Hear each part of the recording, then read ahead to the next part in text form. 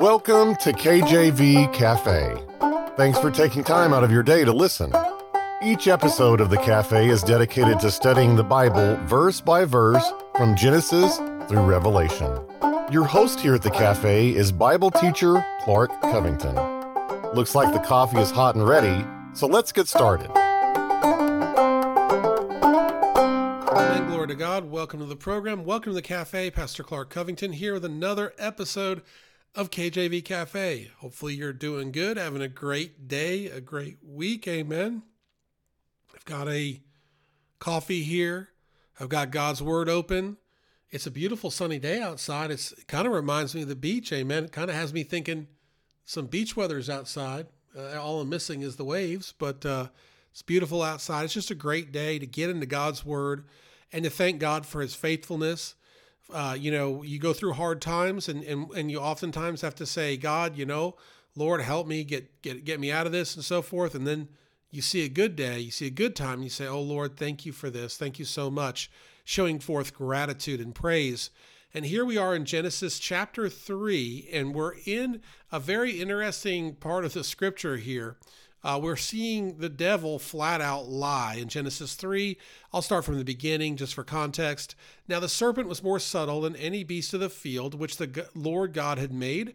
And he said unto the woman, Yea, hath God said, Ye shall not eat of every tree of the garden? And the woman said unto the serpent, We may eat of the fruit of the trees of the garden, but of the fruit of the tree which is in the midst of the garden, God hath said, Ye shall not eat of it, neither shall ye touch it, lest ye die.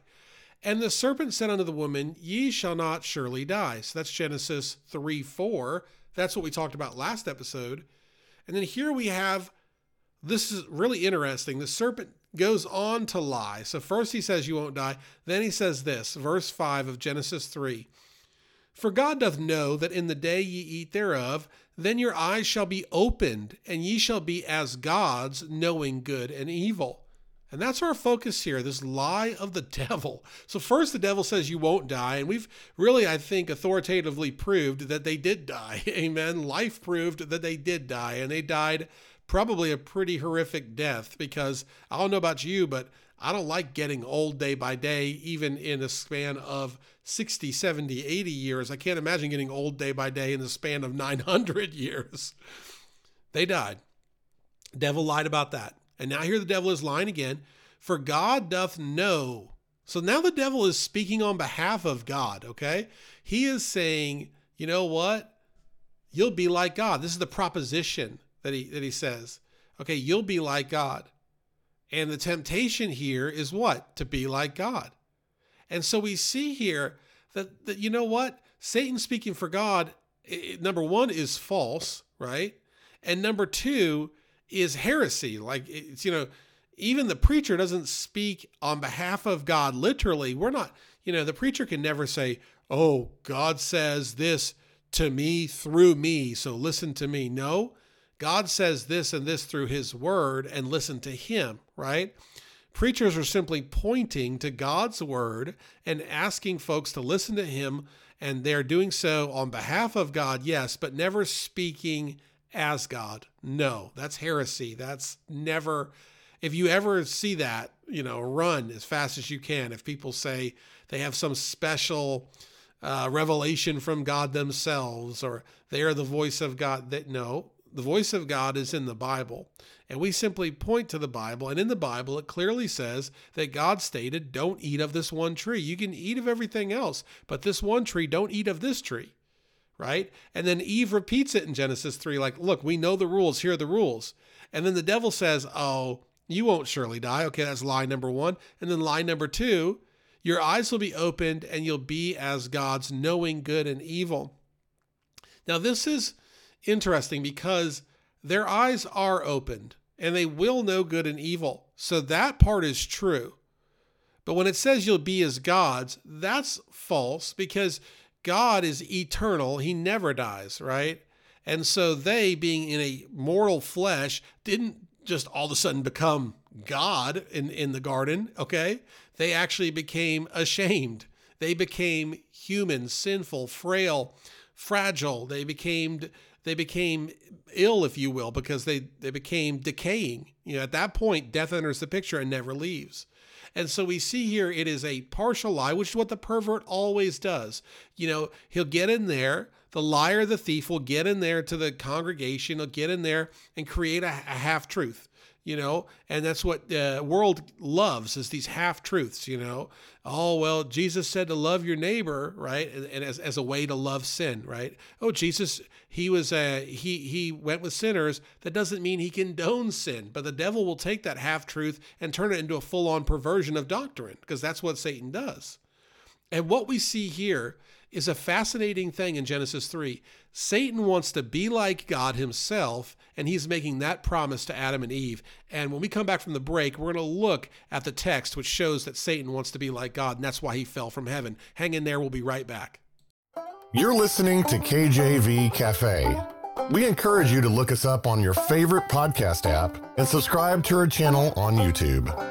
Now let's get back to some more in-depth Bible study. Amen. Okay, so we're right back here. And as promised, we are getting into the text that talks about Satan wanting to be like God, okay? Because he says to Adam and Eve, look, you'll be like God if you do this, That's the promise. And it's so ironic and really strange, because that's what he wanted, of course, and he can never have it. So now he's projecting his desires onto them. But you have Isaiah chapter 14, and this is an interesting piece of scripture that's technically addressing, the prophet Isaiah is technically addressing the king of Babylon, okay? But he's really speaking about Satan here.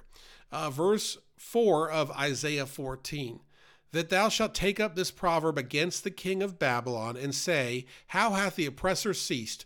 The golden city ceased. Now, modern day Babylon is, from what I understand it, a blown out area of Iraq where like nothing exists, nothing lives. Interestingly, you can read about what people have tried to do there, and nothing ever prospers, because that's scriptural, that's prophecy fulfilled. Saddam Hussein, I think, wanted to build a city there. It never worked out, et cetera, et cetera. But that, just because it's a field of rubble, as God would judge them and do that, doesn't mean that at that time it wasn't this magnificent city like LA, New York, Hong Kong, London, all combined, that kind of thing. Just maybe not in size, but in terms of just luxury and innovation and scope and all these other things. It was an amazing place, as I understand it. It was absolutely the kind of pinnacle of the world at that time. And I'm not a biblical historian, so I'm saying this just on my observation of what I read. But if you look up Babylon at its peak, it was pretty fantastic, pretty amazing. And now the Lord's saying it's going to be knocked out. Verse 5 of Isaiah 14, the Lord hath broken the staff of the wicked, the scepter of the rulers. He who smote the people in wrath with a continual stroke, he that ruled the nations in anger, is persecuted, and none hindereth. The whole earth is at rest and is quiet. They break forth into singing. Yea, the fir trees rejoice at thee, and the cedars of Lebanon, saying, since thou art laid down, no feller is come up against us. Hell from beneath is moved for thee to meet thee at thy coming. It stirreth up the dead for thee, even all the chief ones of the earth. It hath raised up from their thrones all the kings of the nations. And they shall speak and say unto thee, Art thou also become weak as we? Art thou become like unto us? Thy pomp is brought down to the grave, and the noise of thy vials. The worm is spread under thee, and the worms cover thee. How art thou fallen from heaven, O Lucifer, son of the morning? How art thou cut down to the ground, which didst weaken the nations? For thou hast said in thine heart, I will ascend into heaven. I will exalt my throne above the stars of God. I will sit upon the mount of the congregation in the sides of the north. I will ascend above the heights of the clouds. I will be like the Most High. Yet thou shalt be brought down to hell, to the sides of the pit. They that see thee shall narrowly look upon thee and consider thee, saying, Is this the man that made the earth to tremble, and that did shake kingdoms? That made the world as a wilderness and destroyed the cities thereof? That opened not the house of his prisoners? All the kings of the nations, even all of them, lie in glory, every one in his own house. But thou art cast out of thy grave like an abominable branch, and as the raiment of those that are slain, thrust through with a sword, that go down to the stones of the pit, as a carcass trodden under feet. That is Isaiah chapter 14, verses 4 through 19. And we see here very especially verses 13 and 14. For thou hast said in thine heart, I will ascend into heaven. I will exalt my throne above the stars of God. I will sit upon the mount of the congregation in the sides of the north. I will ascend above the heights of the clouds. I will be like the Most High. Okay, so we see here that Lucifer, son of the morning, the fallen angel, the devil himself, who is the same spirit that is tempting Adam and Eve in the Garden of Eden, what's he saying? He's saying, you won't die. You surely wouldn't die.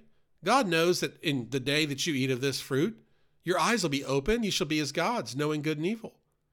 You'll be as gods. Isn't that interesting? So the promise the serpent makes in the Garden of Eden in Genesis 3 is the desire that got him kicked out of heaven, that got him cast down.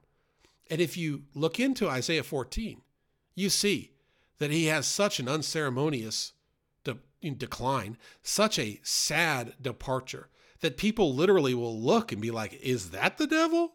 That little person down there that shook up all the kingdoms, that's just all locked up and all bound up and helpless and fully brought low, fully covered in worms, fully decapitated and low and boring and nothing. That's the one that brought fear to us. That's the one that did all this. There was that great fall, and Satan wanted to be like God. And here's the thing here that, I was doing a little research on this verse to make sure I got it right. It's not bad to strive to be like God, right? We are supposed to be, Christian means to be Christ-like. The Bible is a progressive revelation. We are to be more like Christ every day. So Christian growth is a good thing. Being God-like is a good thing. Being Christ-like is a good thing. None of that is bad. Inherently, it's what we're called to do, right? Jesus Christ calls us brothers. Amen. We are to be like a brother to Christ.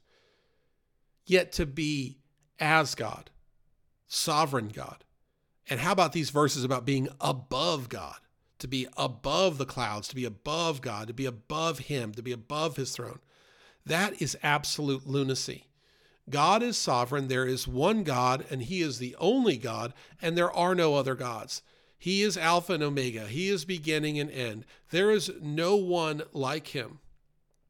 He's everything, and so when we try to be like God in that sense, ruler God, we like to play God, that is horrible. That is heretical. That is a death waiting to happen. That is defeat waiting to happen. Isaiah 44:6. Thus saith the Lord, the King of Israel, and his Redeemer, the Lord of hosts. I am the first and I am the last, and beside me there is no God. So Isaiah 44:6 tells me beside me there is no God, and Satan is telling Adam and Eve in the Garden of Eden, you'll be as gods. Isn't that interesting? That there's a blatant lie being projected with some half-truths, because they would have knowledge of good and evil. They did know they were ashamed. But there's a blatant lie being projected that Satan himself desired. And, poetically, through this lie, he obtains the keys to the worldly kingdoms, which we see him offer Jesus in the temptation in the wilderness, that all these things, all these kingdoms, I'll give you power over all of them, which is, again, hysterical because Jesus has power over everything. He created everything. He doesn't need Satan to give him the keys.